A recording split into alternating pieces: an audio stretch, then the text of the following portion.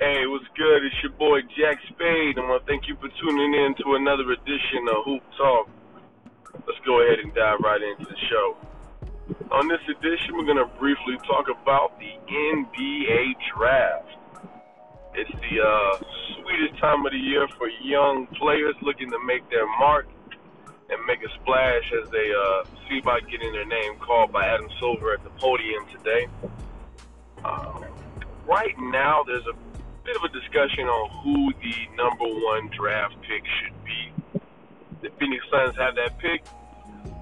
Smart money says they'll take the player from Arizona, Andre, I believe his name is Dayton. 7'1" mobile big man, very athletic. He has some perimeter game as far as shooting the long jumper, shooting the three ball. Very solid pick, and also rebounds at a pretty high rate. The surprise pick of the draft is probably going to be I believe, the 19-year-old Luka Doncic, foreign player who just wrapped up his season winning the championship and also winning the MVP of the season. A 6'8" guard forward, combo type player. Potentially, they'll probably have him play the guard. I've seen a lot of footage on this young man. Haven't seen him play in person or live, but I've seen tons of footage on him. I like his game. He can pass with the best of them. He has NBA range. The biggest skill that he has going for him is he's been playing professional ball overseas in one of the best leagues since he was about 16 years old.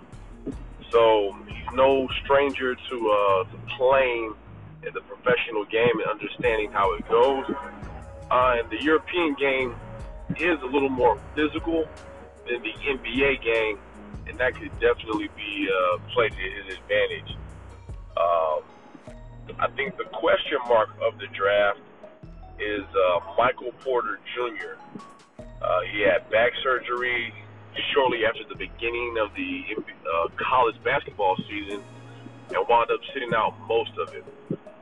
He's a 6'10", 6'11", power forward who has a very nice handle, solid jump shot, good athleticism, can score with the best of them. The question is his health. How severe was that back surgery to his basketball career? Is he still going to be able to play? Is he still going to be able to get up and down the court, be an effective player? Is he still going to be able to be that all-star player he's been potentially touted as? The kid prior to surgery, had a very bright basketball future. We just hope that surgery hasn't derailed that future for him. But we won't know. We'll know in about 5 years where we stand on that, which is why he's the biggest question mark of the NBA draft. I think the steal of the NBA draft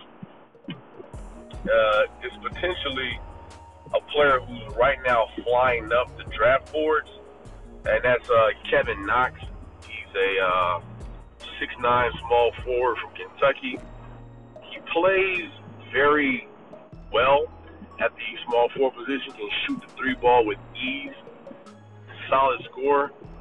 I think at Kentucky, pretty much playing with all alphas, I don't think he had to fully display his skills and ability, but he has done so in a lot of his pre-draft workouts.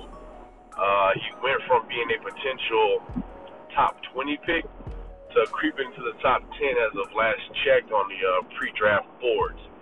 I think whoever gets this guy is going to get a steal. It's going to be a definitely surprise for them because of his height and his skills. He could potentially, in this small ball era, play some power forward. With his frame, he could probably put on 10 to 15 pounds of muscle and still have that nice outside jumper and not lose that touch. But either way, tonight, some young men will get drafted and some young men will not get drafted. It's just the way the cookie crumbles. But we definitely look forward to watching him. and seeing who goes number one. All right, you guys take it easy. I'm out.